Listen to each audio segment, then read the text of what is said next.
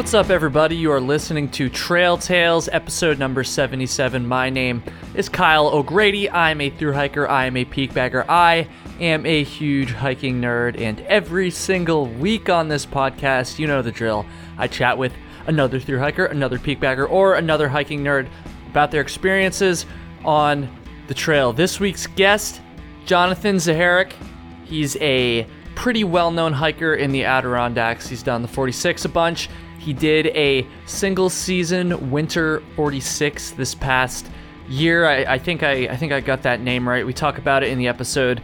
And not only is he a super badass hiker, but he's also an incredible filmmaker as well. It was a great chat. It's always awesome to talk about the Adirondacks. And Jonathan, when you hear this, thank you so much. We're going to get into the conversation in just a second. First, let me plug my things. Instagram, Kyle Hates Hiking is my Instagram, at Trail Tales Pod is the handle for Trail Tales specifically, so go follow both of those accounts, please. My YouTube channel, Kyle Hates Hiking, most of you know it at this point, but in case you don't, go check that out as well. Shout out to all of the Trail Tales Patreon supporters who I have not shouted out in a long time, which I definitely should, because they are keeping this thing going, honestly, and I've seen quite a few new faces around the Patreon lately, which is really, really awesome, so maybe go check that out, patreon.com/trailtales. And the last thing that I need to mention is this episode's sponsor.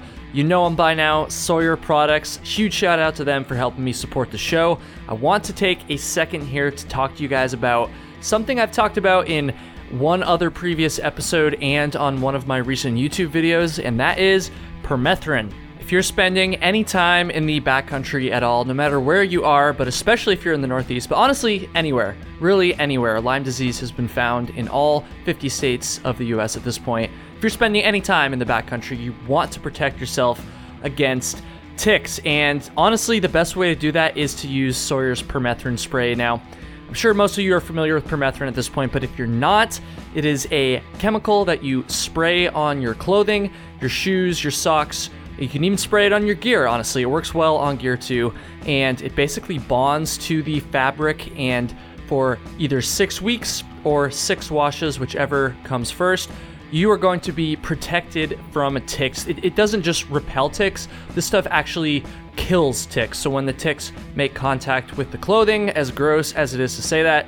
the tick will die and it will not bite you, which is a really good thing, because honestly, Lyme disease and all of the other diseases that can come from a tick bite, I always focus on Lyme because that's the one I know the most about, but there's really a bunch of them, and it's pretty scary. But you don't need to worry if you're using Sawyer's permethrin spray, because you are actually 70 times less likely to get bitten by a tick if you're wearing permethrin treated shoes and socks. And honestly, I've said this a bunch in other episodes and on YouTube, but I really, really believe in this stuff. I have been using it for years before I ever was sponsored by Sawyer, before I ever started making content that includes this podcast, obviously.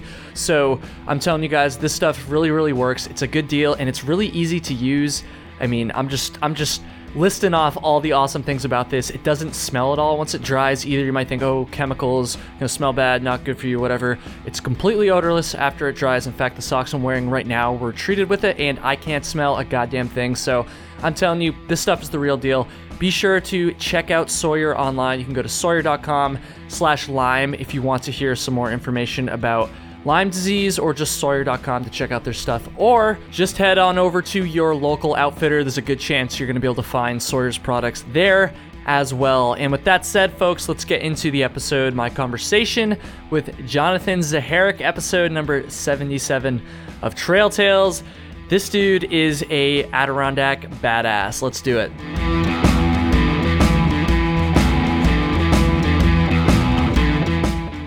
Jonathan Zacharek, what's up, man? Did I get that right?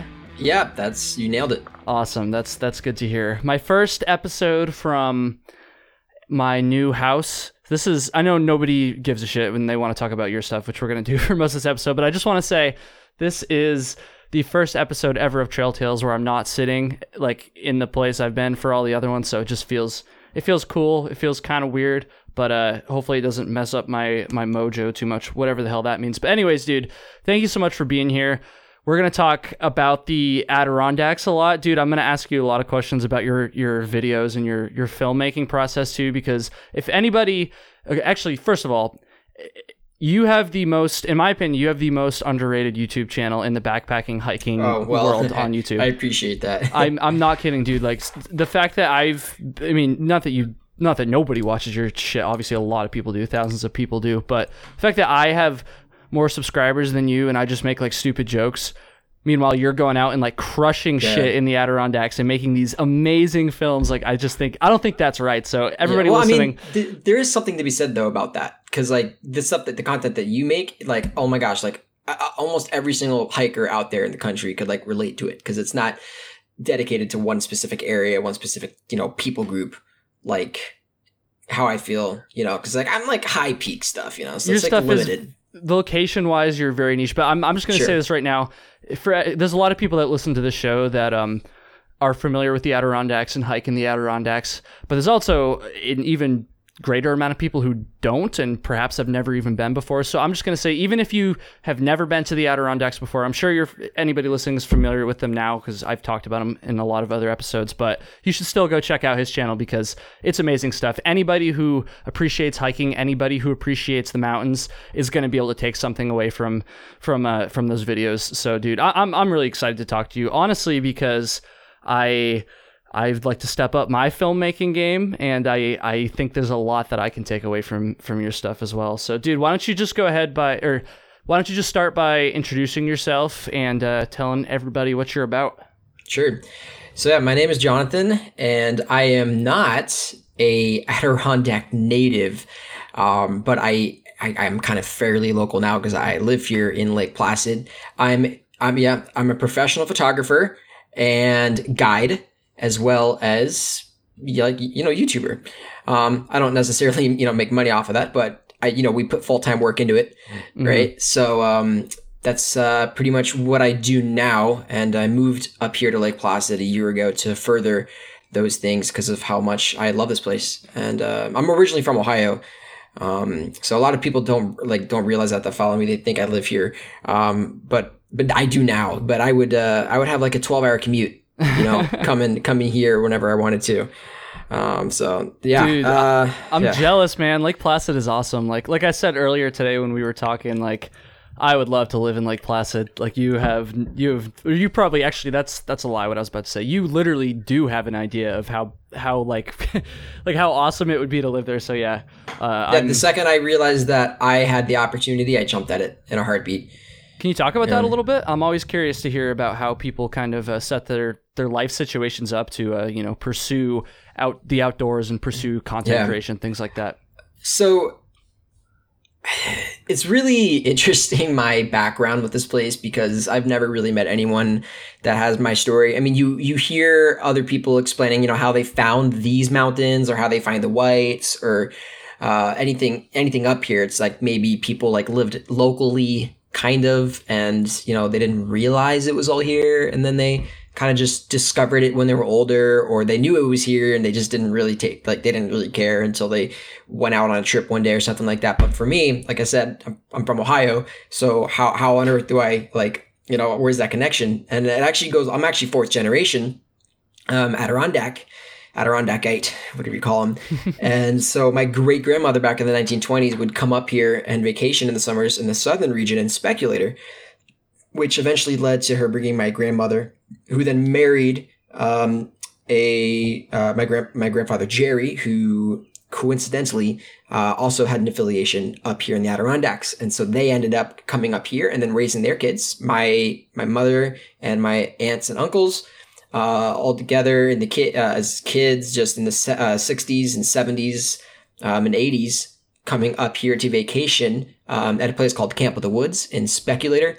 It's kind of a family resort, and that is what's led my mom to raising her kids, me and my sisters, coming to the Adirondacks every single summer. And it kind of faded away with the other side of my family, even though we grew up all coming together later on, like 5-6 years ago. It really was just like my mom, because she was the most passionate about this place, and that kind of really flowed into us. And so, like I said, so I was kind of like raised coming here, just like with my summers. And I always had like an appreciation for this place. Like I loved it, not because like how beautiful it was, but because of the sentimentality, the sentimental value of the location and what it means to me, and all the events that kind of like that had an impact on my life happened here in the Adirondacks. And I would kind of have two separate lives. I would have my Ohio life and then my New York life. So when I would come up here for the summers, I would have my friends and everything and all that. I am 23 years old. The reason why I say that is because I want people to know that I am not in college anymore. I'm past that. And I discovered... I like that about you, by the way, because you're one of the few people... I think I was trying to do the math in my head earlier. I think you might be only the third person I've ever had on Trail Tales that's younger than I am, because I'm 24. So, I mean, you're not that much younger, obviously, but most people are older, and there's nothing wrong with that. But I, as someone your age, I think that kind of sticks out to me, I guess. So I think it's cool, man. Yeah. So like I kind of discovered Lake Placid on my own. I got into photography in yearbook in my junior year of high school, and through my parents and I and my sisters, we would travel a lot. And so wherever I would go, I would bring my camera and would start taking pictures and finding my niche, I guess, of what I'd like to taking pictures of, and found out that I loved landscape. Mm-hmm. And as the years went on, I went to school. I did go to college for 1 year. It's not really college. I went to a place down in Scroon Lake called Word of Life Bible Institute, but that was just for like 1 year and that was it. But during that time, I was able to explore and really like learn about this place, because I lived here for an entire solid year and went out and I photographed and really just like found that passion for photography and for these mountains. And so that's where I started to really take on the high peaks and figure out, how can I take advantage of this place? I was just starting to fall in love with it. And that was back in 2015, 2016. And so then I spent all summer 2016 here, and then I came here for the fall, and then I spent all 2017 here, working in a marketing department at actually Camp of the Woods. And so I know I'm kind of like talking about things now that most of the people here don't care about, but what happened is I spent, out of maybe 3 years, I spent like 20 of those months here, and really just starting to discover the high peaks. And that's, in 2017 is when I started my vlogging in these mountains, because I wanted to become a 46er back then. And it was really weird just how it kind of faded into what it was, because I was vlogging just for fun. Like whenever I would go and travel, just for whatever, like if it was, somewhere out of the country or somewhere out west or whatever, I would just vlog because I really enjoyed vlogging. And so I thought I would just casually vlog my hikes here in New York. And well, once I started to do that, and like halfway through my 46, people were like, dude, you should capitalize on this because no one else is really doing it. Mm-hmm. And the content's really great. And I was like, okay, the people are right here. Because like I'm trying to work on my photography side of things here, trying to get my name out here, selling my work, Instagram, and just kind of trying to make an impact on that. And on the side, just trying to make videos and content, and then ended up really just kind of slowly turning into what it is today, where I started to gain traction. I started to gain a following of people, dedicated, actual people who can quote like your videos, like weird things. Oh yeah.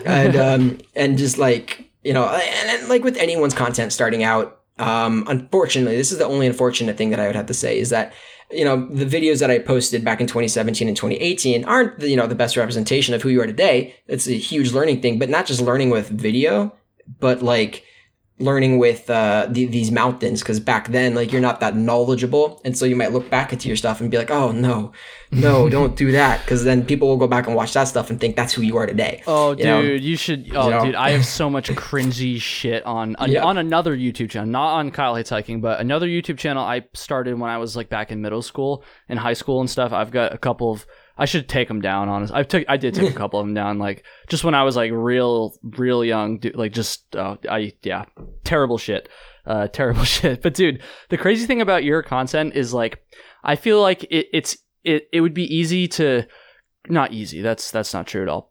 A lot of people would go and make really cool films, but they might not push the hiking side of things too much, but dude, you fucking crush on so far in this conversation, I feel like you've kind of underemphasized like how badass of an actual hiker you are too, beyond just the filmmaking stuff. Because dude, you did a single, I'm gonna butcher this, you say it. Single year. Single season winter 46. Yeah, single season winter 46, which is, as anybody who's ever hiked in the Adirondacks knows, that's fucking hard, dude. That's crazy. It definitely has its, it does carry a little bit of weight after you've done it, because you then think about all of the emotional turmoil it put you through. Kind of like hiker's PTSD a little bit. Mm-hmm. Now I'm not trying to like discount it or anything, but I will say the fact that I live here and the fact that my entire winter was scheduled around my hiking and I didn't schedule my hiking around my schedule. I was able to go out when I wanted, choose my weather every single day, and pace myself. So the fact that I live 15 minutes away from the high peaks, it definitely is a feat. I'm not going to discount that, but like you have to also think like I live here, and so it's a lot more accessible. It's a lot easier. Sure, but dude, it's still hard as fuck. I don't care if you live right at the trailhead. Like that's still crazy, man. Yeah, it's 18 hikes. You can do the 46 in approximately 18 hikes. And it's all like logically like aligned. I don't really know about the whites that well. I think they might be a little bit more confusing. Honestly, it's pretty similar. I've done both of them, not in the winter, not in a single season, but I've done both of the challenges overall, and they're pretty similar. I will say it's a little bit easier, I think, to bag. It depends actually. Sometimes it's easier to bag more peaks in one single hike in the Adirondacks just because the peaks are a little bit closer together, but there are stretches in the whites where you can do that too. So I don't know if that's completely true, but they are pretty similar overall, I'd say. I will say kind of two things. One, I think the one thing that the high peaks have over the whites is the remoteness. Because there's a lot of the mountains there in the whites you can drive to there's not many mountains where you have to hike in 10 miles one way. Oh, I'm with you, man. To that mountain, you know. Trust me, I've got some thoughts on this too, because again, I did both of them, and so whenever people, the size of the landscape here, and people do ask me sometimes like which one's harder, and honestly, the 46 is harder, not because of the actual steepness, not because of the literal terrain that you're hiking on, but purely because of what you just said there, the accessibility. You just have to hike more miles to complete the 46 than the 48. And they both have the same weather, you know. It's like the whites have their, lethal winter weather, and the high peaks have their lethal winter weather.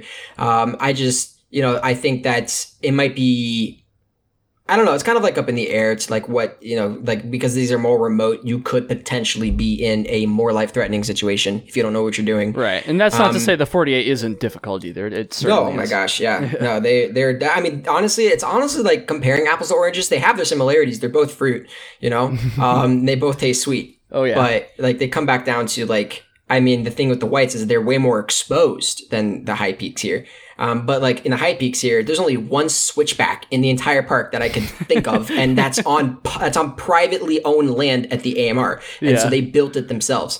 But there's is that going up Sawtooth there? No, that's a scenic route up Sawtooth. The switchback is going up to Indian Head. Okay. To the left. But one more thing, kind of just to give context. So like back in 2019. Kind of September 2018, I was really at the peak of like trying to push my photos up here, selling in the art galleries and trying just to get my name known as much as I could, because if you don't, no one knows who you are, then you can't really sell photos. Mm-hmm. So just trying to push that, and then kind of realized with working part-time here in Lake Placid, mixed with my photographic sales and side miscellaneous things and whatever, that I was able to support myself. And so when I realized that, I jumped at the opportunity to move up here. And so for the last year, I was working part-time at High Peak Cyclery, downtown Lake Placid, which is like it's a super awesome like adventure outdoor gear shop, kind of like EMS, but it's more like family owned, run, and it's a cyclery and it's a ski center in the winter, and it's really cool. And so that's kind of where I worked, and then I'm now transitioning into the guiding business because I have all that stuff under my feet now. Right. And I tested and I passed, yay, and all that other stuff. So that's pretty much where I'm at now. So I've lived here. Next week will mark a year since I moved here, and it's been the best decision of my life. Good for you for going for it. You have no idea how many older hikers are listening to this. Not even old hikers, just older hikers. People that are more established, have families and stuff and all that wish they had done something like that when they were our age. So, dude, I have a lot of respect for that. And I also, dude, here's the thing about doing the single season winter 46. First of all, as my Trail Tales listeners have heard me say plenty of times, I'm not much of a winter hiker, so that gets me. The fact that you did all 46 in the winter in one single season is crazy, but also all the videos operating the camera. Because trust me, dude, that's the real challenge. Exactly, and I want to talk to you about that because I've only made a couple on trail videos, and even just simple stuff like that in perfect conditions on not difficult hikes when it's not freezing cold. Like it's still hard. It's still hard. So just taking the extra effort to get good looking shots to produce this content while you're actually out there. Like, and I have said this to other creators as well, but like, that just blows my mind that you can do that and still do all like the really difficult hiking. Can you talk about that process a little bit? Just see where that takes you? Yeah, honestly, there isn't a secret. What it comes down to is your gear and how much you trust it. The other thing is not to mention, a lot of people don't realize this, but for a good month, I actually, in most of February, I had a film crew here staying with me, actually going out and helping me shoot stuff on like $30,000 cameras. So they would be hauling up like 15-pound cameras, like 6K Blackmagic Cinema cameras, and helping me shoot some of this stuff, which you could see on my most recent video that I posted, The Journey of a Winter 46er. And then they're also creating a short documentary that they're going to release sometime in the next couple months about That's sick, dude. I didn't know about that. Damn. Yeah. It's like, if you watch my winter Algonquin video, that was half of that was shot on their cameras. And so that was really, really interesting because I didn't just have my equipment to deal with. We also had their stuff because they've never exposed their equipment like that before. And so there was definitely technical difficulties. But besides that, the camera that I shoot with, that I shot this whole winter thing with, is the same camera that I've shot since with 2017. Every single video. So my camera has been up every high peak almost 3 times. And it's gone through well over 1,000 miles. And the thing is, I don't keep it in my backpack. I don't. I actually have a rig that I put on my front. I'm very minimalist when it comes to my camera equipment because, like you said, it's heavy. It's you don't want to haul around what you don't need. And so, like for example, any pictures you see on my Instagram, if they're not a night photo, most likely I didn't use a tripod. Right. I don't carry a tripod with me. I just learn the equipment and the technology so I can acquire the best imagery without needing extra equipment. Do you use the capture clip? No, not familiar with what that is. The Peak Design, like the one you throw on the shoulder strap of your camera. Oh, right. No, I use something called a cotton carrier system. And so what it is, it's just a little device that, kind of like you put on the bottom of your camera, and then it's a chest mechanism, and you just put the camera down. I saw this in your video, actually. I remember this. Yeah, one. So you just kind of just hook it there right in your chest, and I keep the camera strap on because, oh my gosh, the amount of times the camera like can come loose because like your angles and falling and climbing and motions. So I put this camera strap around my neck as well, so it's a double system. But the camera's constantly exposed all the time. Mm-hmm. And so if any of you are wondering what I use, I am a Nikon shooter. That is because like that's what I was raised on, but it's also just my preference for what I do specifically. I'm not going to be the guy telling you that Canon sucks because Canon is meant for its own thing and Nikon is meant for its own thing, and what you shoot is what you shoot. So, I'll recommend Nikon, but so Nikon is just like, it's my cup of tea for what I do specifically, and I feel that it's best suited for what I do.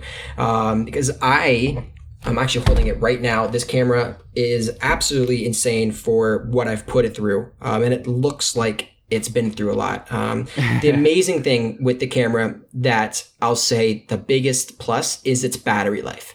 Because there was only 2 times in my entire, this is crazy, there's only 2 hikes in my entire journey that I had to put a second battery in because the first one died. Damn. So the fact that I can spend all day in sub-zero temperatures with one battery constantly shooting video is like, that's just insane. So props to Nikon for their battery. What's the camera? What's the model? So it's a Nikon D750, and this one came out in 2014. And so they've actually definitely improved on their camera manufacturing since then. So like they just came out with the D780, which is going to be the next body that I get. But their battery is the same one they've been using for years, which is the EL15 battery. And I had other people join me on the hikes to help me shoot, like my friend Kira and Stefan. And so like Kira used like she used a Lumix GH5, and Stefan used a Canon T3i, and so like his camera was like struggling real hard, and then like Kira's microphone just wouldn't work, and all my audio is captured in camera audio as well. And so like, you don't use you don't use an external microphone either? I use a shotgun mic whenever it's super windy, and most of the journey, almost every video before the winter was done without that, unfortunately. Damn. But I'm still blown away by the quality of the stock microphone on it. And so I used one single lens that's been the same lens forever, and it's definitely gone through a ton of crap. And just a 3 system. I bring 2 batteries, the camera, the 120 millimeter lens, which I vlog and take my pictures with, and it's all in one, and the whole system weighs like 2 pounds. So you just take a prime, you don't take any zoom lenses? That's it. Just take a prime. And depending on what the hike is, I'll maybe take a little 35 millimeter as well. So it's honestly, I've just really figured out like exactly what I need. And especially in the single season, I don't want to have to lug around anything extra if I don't have to. Because that's kind of what I was getting at with the question is not only is the weight a factor, obviously, but just like the more shit you got to deal with. Because because I've been using a Canon M50, which I would not recommend to anybody. I didn't really know what I was doing when I bought it. I'm gonna get something better soon, but that thing kind of sucks because I went on a weekend hike the other day. I was out for like 2 nights, 2.5 days max, and I had to change the battery on that thing like 3 times, and I wasn't even shooting that much. So I was like, come on, there's got to be a better way to do it. So it's always good to hear about like other people who are way better at this stuff than I am to hear about their gear and stuff. The biggest problem that I would encounter with break, you have to imagine how many miles I've brought this camera on, and it's experienced every type of weather you could imagine. So the worst ones, even though it's weather sealed, sometimes on hikes it will get so wet, and it's just like it's hard to like it will start to function weird, and then like the lens will start fogging up, and it's like really hard to like not let that happen. That's only happened like once or twice on my journey. And then the other time is sometimes moisture gets into some of the buttons, and it's so cold as well that buttons will then freeze. Oh damn. Yeah, and so then I have to like blow on it, and but then that's like at wipe the my point moisture where away. the conditions are so extreme that you really can't reasonably expect your camera to deal with that stuff. I mean, yeah, I shot this camera in my coldest time that I ever shot it in, which it was a time where the battery did die, and I did have a second battery though, what I put in. But for me, I know camera equipment doesn't feel wind chill, but the wind chill was -75, and the ambient temp was -36, and that was on Algonquin, and so my camera was definitely suffering on that day. Mm-hmm. But, is the D750, I believe you said, is that a full frame camera or mirror? Yep, or it's full frame. Okay. Yeah. Yep. Okay. Anyways, go for it, man. Yeah. No, kind of just back to the subject, I guess, hiking. Oh, dude, I love to talk about the gear, though, man. The gear, it's related though, because hiking and your content go hand in hand. So yeah, I consider myself. Oh, dude, I watched your latest video on like lightweight hiking. And it's definitely controversial. But because, and I'll give my reason why I am this way. I am a ultra lightweight minimalist hiker, and I personally don't even take half of the stuff that even those people will bring. Here's my reason why. I will go as lightweight as I possibly can, because yes, there's always, in any single person, in any situation, always the unexpected. However, one thing that I've learned in developing my journey, I have dedicated myself to these mountains specifically. I've been on almost every single trail in High Peaks Wilderness multiple times. I know exactly like this weather system, the way I study the weather, and I only go out on good days nonetheless. And once you start hiking in a specific spot, you really your legs, your muscle memory understands the topography and everything else, and so you're likely to be less clumsy as well. And I do hike solo. And I hike with tons of people, like a lot. It's all different. And so I personally only bring what I believe I will need. And that's not at all what I'm recommending other people to do. Because if someone wants to go out and take, they're doing a 16-mile day or 16-hour day, and they want to take 30 pounds of stuff with them to be prepared for all situations, dude, I will never tell you that's bad. Like you do you how you feel comfortable hiking. And I don't consider myself a liability because of how well I know these woods, and the wilderness, and how well I know myself. So when I'm out there, like when I'm winter hiking, I always, of course, I take the extra layers. I have definitely invested into good equipment. That is a huge thing. You get what you pay for.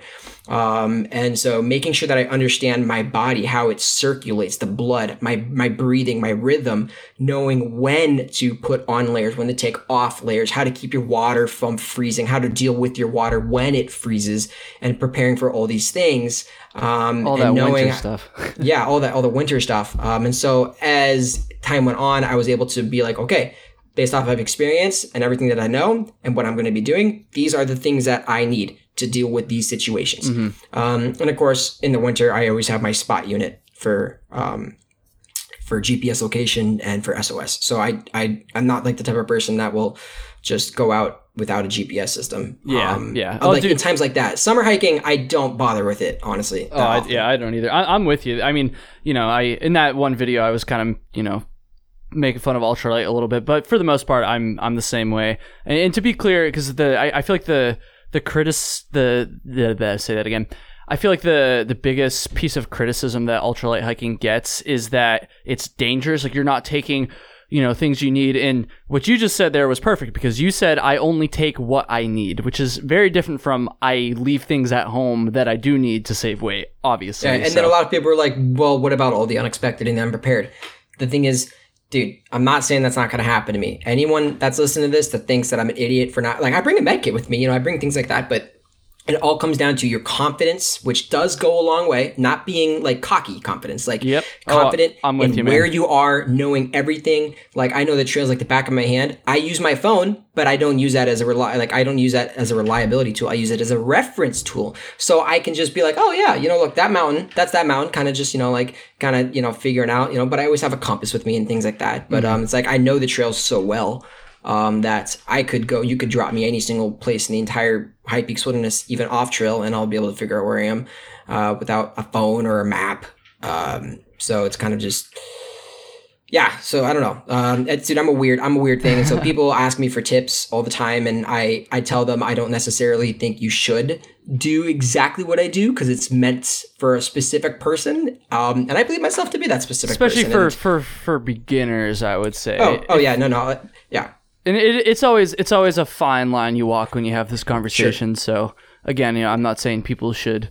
Certainly, if you're not fully confident with your abilities and or even just the terrain you're hiking, and like for instance, if I was to go hike out west right now, I'm not a West Coast hiker, never really have done it. I would probably take some shit. Some extra shit just to be safe. But, here on the East Coast, I don't do winter, but, for summer, fall, spring conditions, I'm pretty confident that I know exactly what I need. So I'm pretty much in the same boat in that regard. Dude, oh, go ahead. Sorry. I was just going to say, I think the heaviest I've ever packed in my entire life, as in like, okay, I pack two different ways. I pack for being the most efficient and lightweight. And then I also pack for, I just don't care. I want to enjoy this. I don't care how much I carry. I want to live like a king.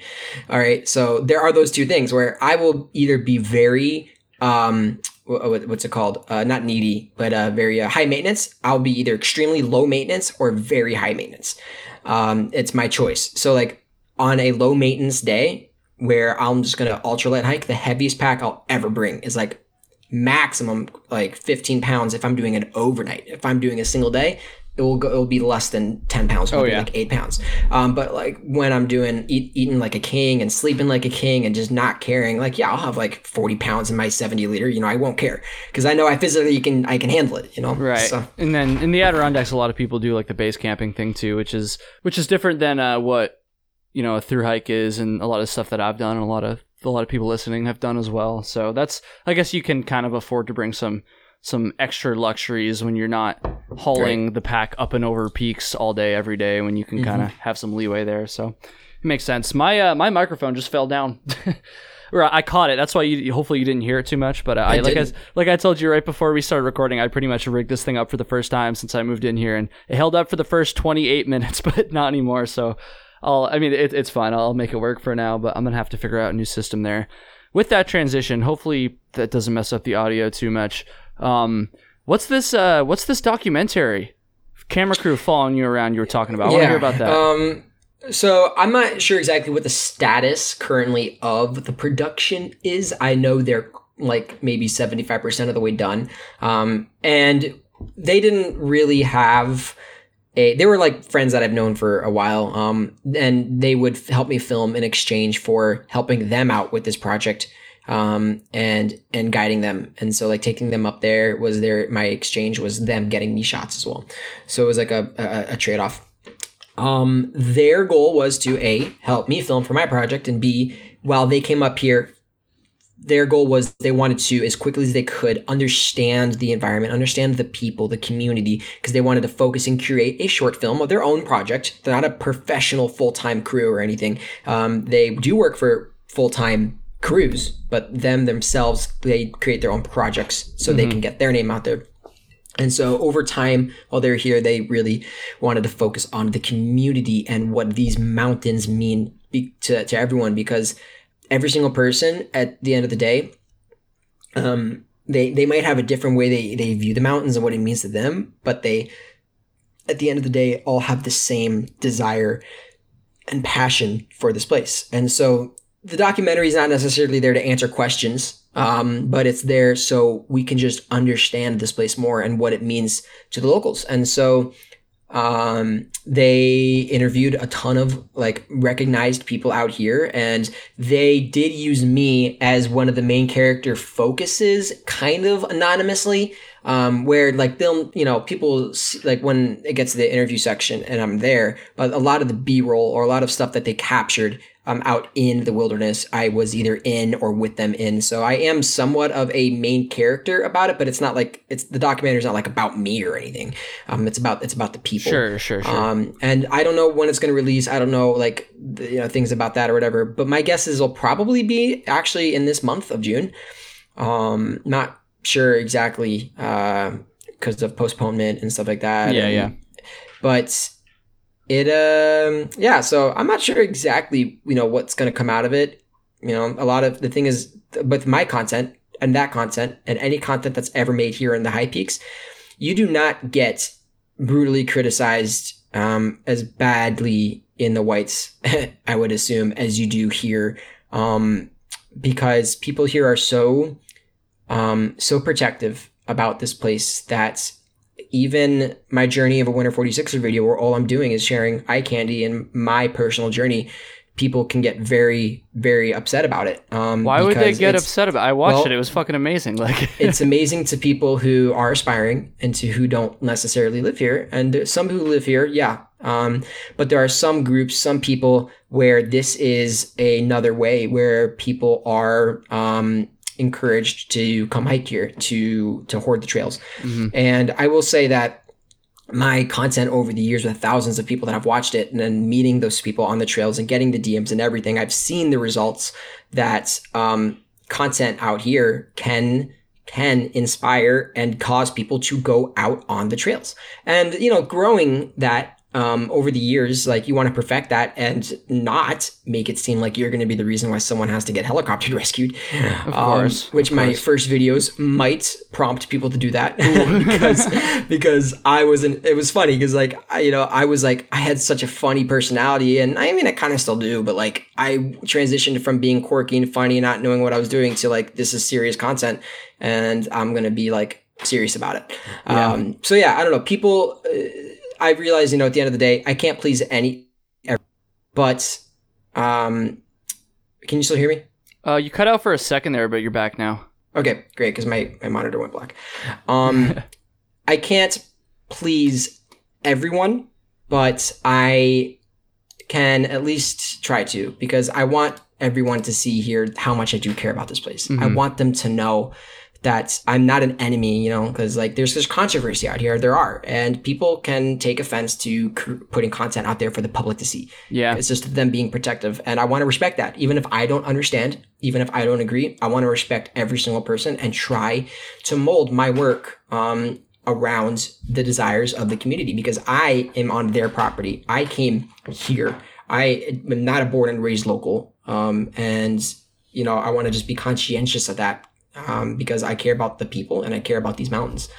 So interesting. I'm discovering that still for myself. That's pretty crazy. I didn't know there was that much. I mean, I certainly am aware of pushback against outdoor content creation in general, but I didn't know it was so. There was even a subset of that in the Adirondacks. Because honestly, I haven't really filmed very much or anything in the Adirondacks yet. With such a niche here. Especially with how popular some of my photos and videos have become in the past, a lot of people find out about it, and it through the grapevine and stuff like that. People that don't use Facebook or YouTube, older people, some they eventually see your content, because at that point it's not just some regular Joe Schmo guy. It's someone actually making this content constantly. So whether that goes from as little as geotagging, all the way to, anything that has to do with Leave No Trace, and to them, Leave No Trace could come in a fashion of showing off the beauty of a location.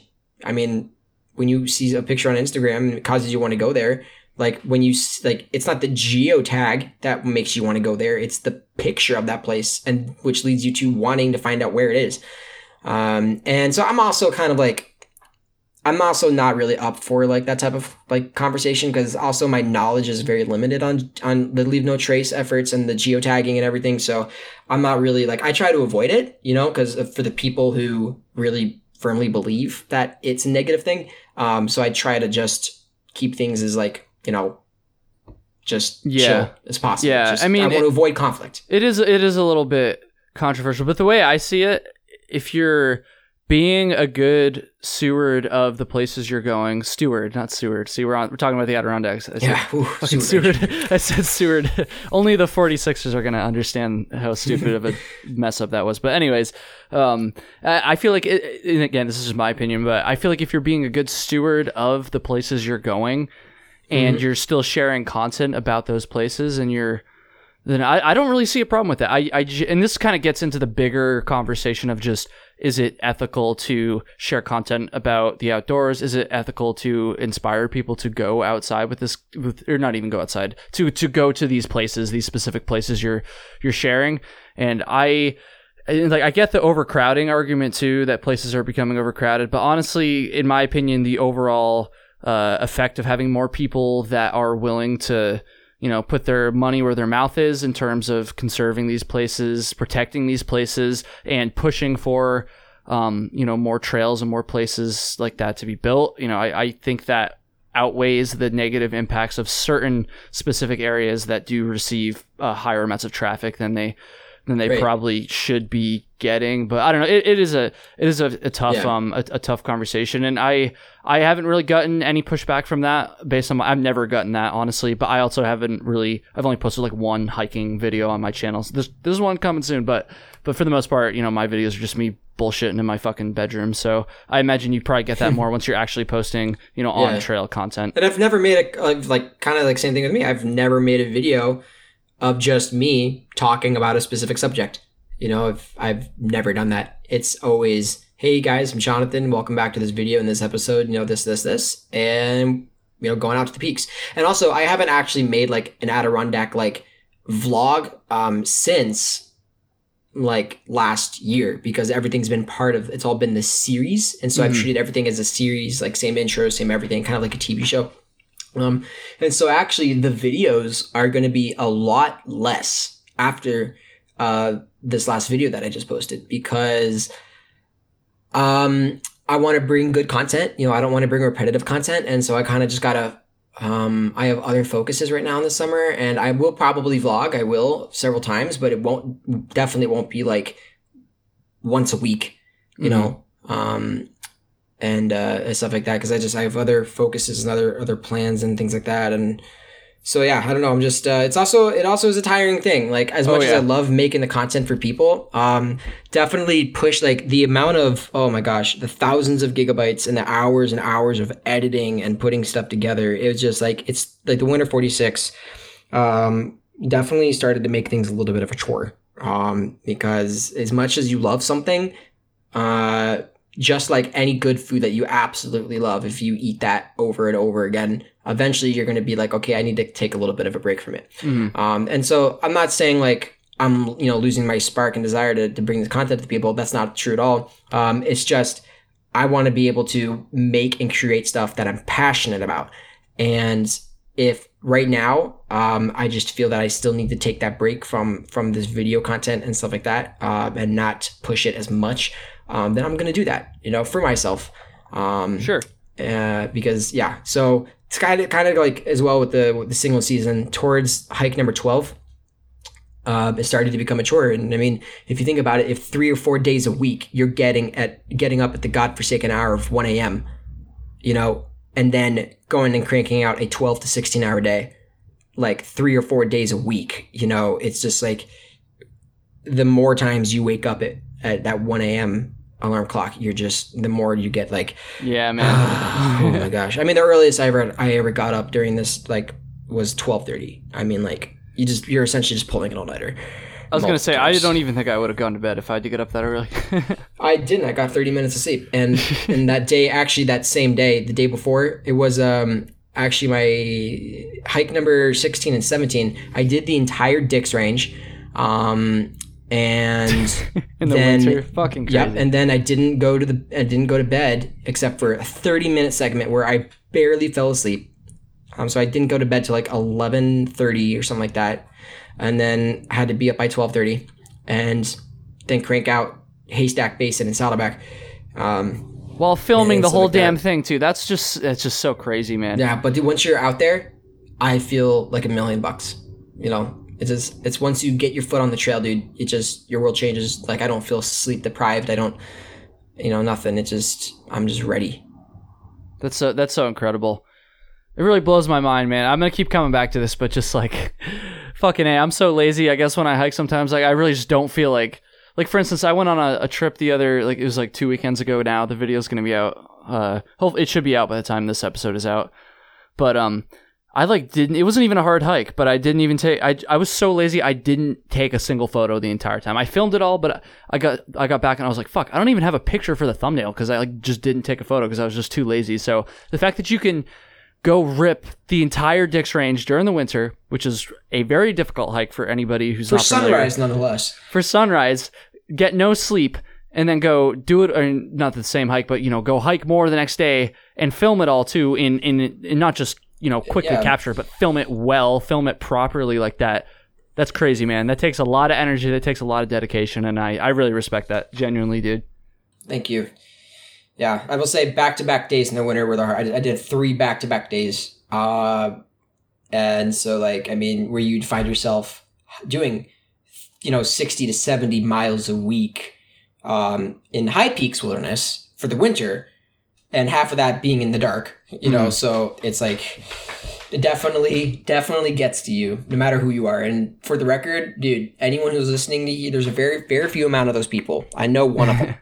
But to anyone who's doing the Grid 48 or the Grid 46, like, dude, props to you, because that's a whole different monster. Are you familiar with that, just Kyle? Oh, yeah. Trust me, I'm familiar, man. Philip Karsha, the guy who set the FKT in the whites, has been a guest on the show multiple times now. Yeah. So yeah, man, like that's just a different animal. Oh, it is for sure. Dude, let's we're getting towards the end here, but I just want to do like some rapid fire real quick, just about the Adirondacks in general. This stuff's always fun. So, favorite, I know this is hard, but favorite high peak, go. Favorite mountain, Haystack. Favorite view, Basin. Ooh. And I can explain why. I think Haystack, with one of the things that really puts it up there is how unique of a mountain it is. Its shape, its topography, the weather system with the Johansson face there, the little haystack, it's just that whole approach getting to it in itself is beautiful, but it also does have a great sunset. It also has a great sunrise, and it's just a gorgeous mountain overall. And the reason why I think Basin has the best view is because when you're on Basin looking to the west, you see Haystack, Skylight, Marcy, and then Colden, and then the entire McIntyre range. It's like the Triple Crown, just like right there, right in front of you, and it has the best sunset I've ever seen in the park. And I just think Basin has the best view of every high peak. Awesome. I finished on Haystack, and it's definitely pretty dope. Ironically enough, Basin was the second peak I did in the 46, so pretty far apart, and that was a while ago too. But both those peaks are pretty sweet. What's your least favorite? If anyone's watching this that knows who I am, they already know my answer. But my least favorite is Blake.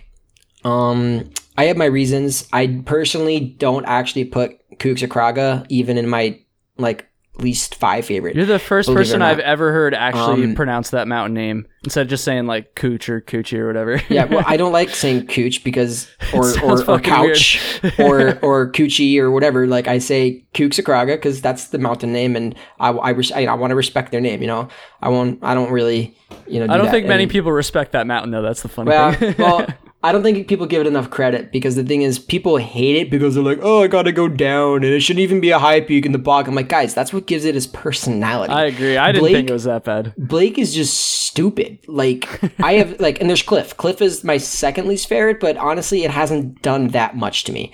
I just think Cliff is probably down there in terms of like worst mountains, but really in all reality, I think Blake is by far the worst. It has nearly the same out and back distance as Cuxakraga, but with more elevation descent and incline. And it's still under 4,000 feet, and there's still no views. Mm-hmm. And yeah, it's just, oh my gosh, Blake gets me triggered. Do you prefer hiking in the high peaks during the winter or the summer, or just summer season? Summer. I am a summer hiker. My power, everything that I can do that I'm best at can happen in the summer. That's just my habitat. I love the winter. I do. But I wish they weren't as long here.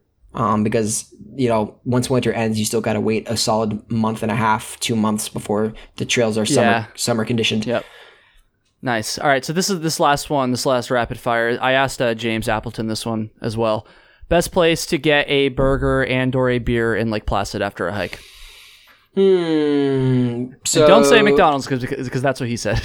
Dude, yeah, his story with McDonald's is hysterical. So best burger. Okay. So as much as I am a burger guy, I kind of have to rep something different. I am actually, and a lot of people who follow me know this. Actually, I think every person who follows me knows this by this time. But I'm a huge Wyatt's fan. Huge fan? Wyatt's Tex-Mex. They're burritos. They're like on steroid Chipotle burritos. Is it like a local place or is that local? Okay. A guy named Rory. And it's right there downtown on the main strip. And it's always open late, but the burritos there.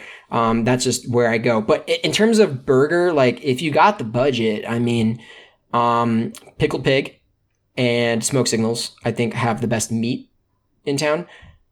Beer, see, Big Slide and the pub are owned by the same place, but if I were to get beer, I'd probably rather go to Big Slide, which they also have a great burger.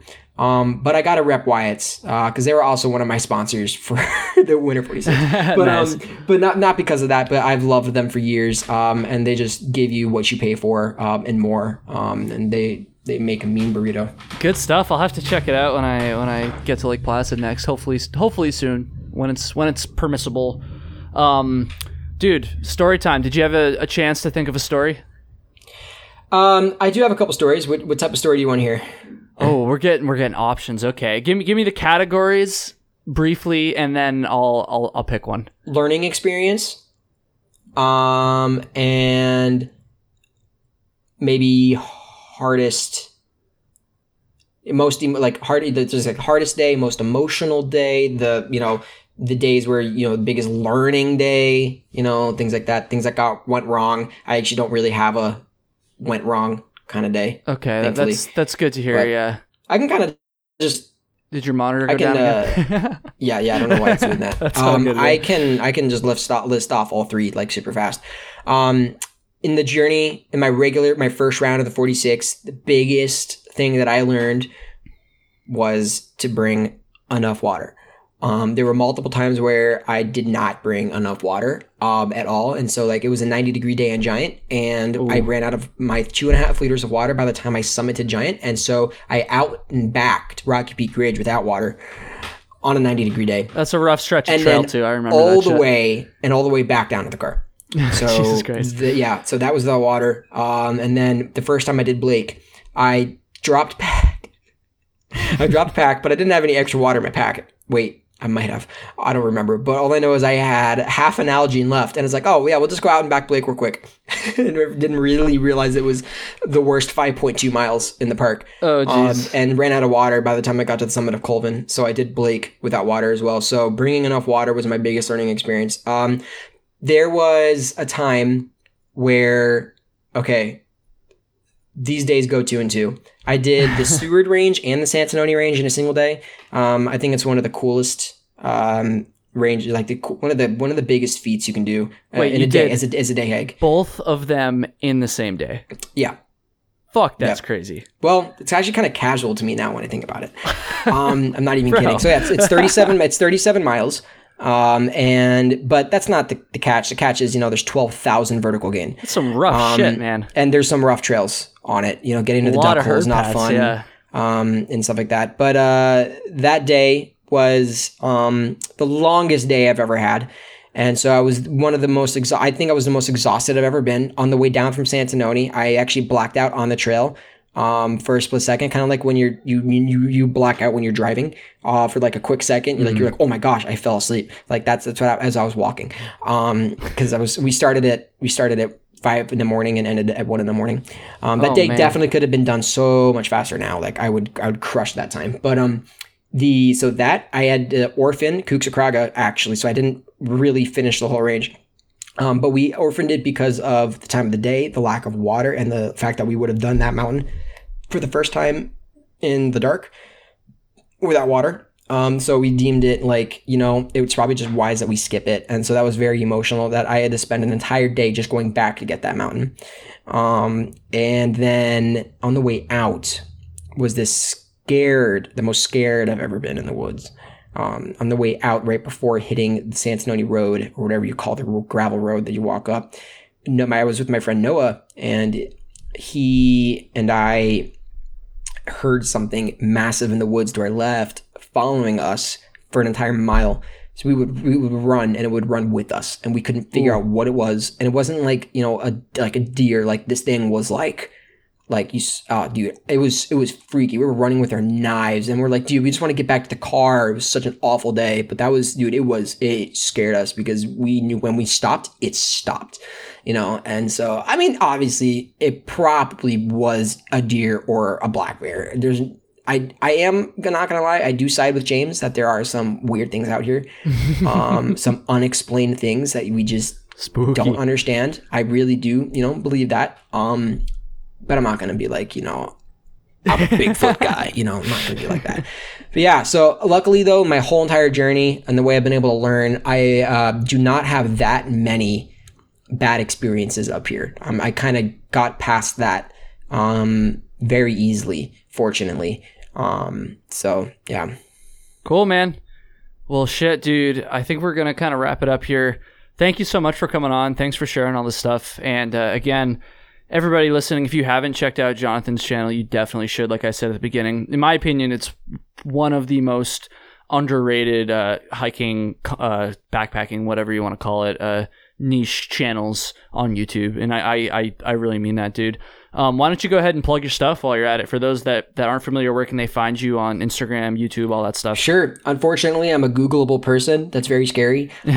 So if you just type in Jonathan Zaharik on Instagram or on YouTube, you can just find it that way. I'm currently working on a new website that will be completely Adirondack themed and designed. So eventually that's going to get up there. But yeah, just Instagram, Jonathan Z Photography, YouTube, Jonathan Zaharik. Awesome, man. Well, thank you so much. Thank you to everybody listening. And yeah, have a good one. Yeah, thanks, Kyle.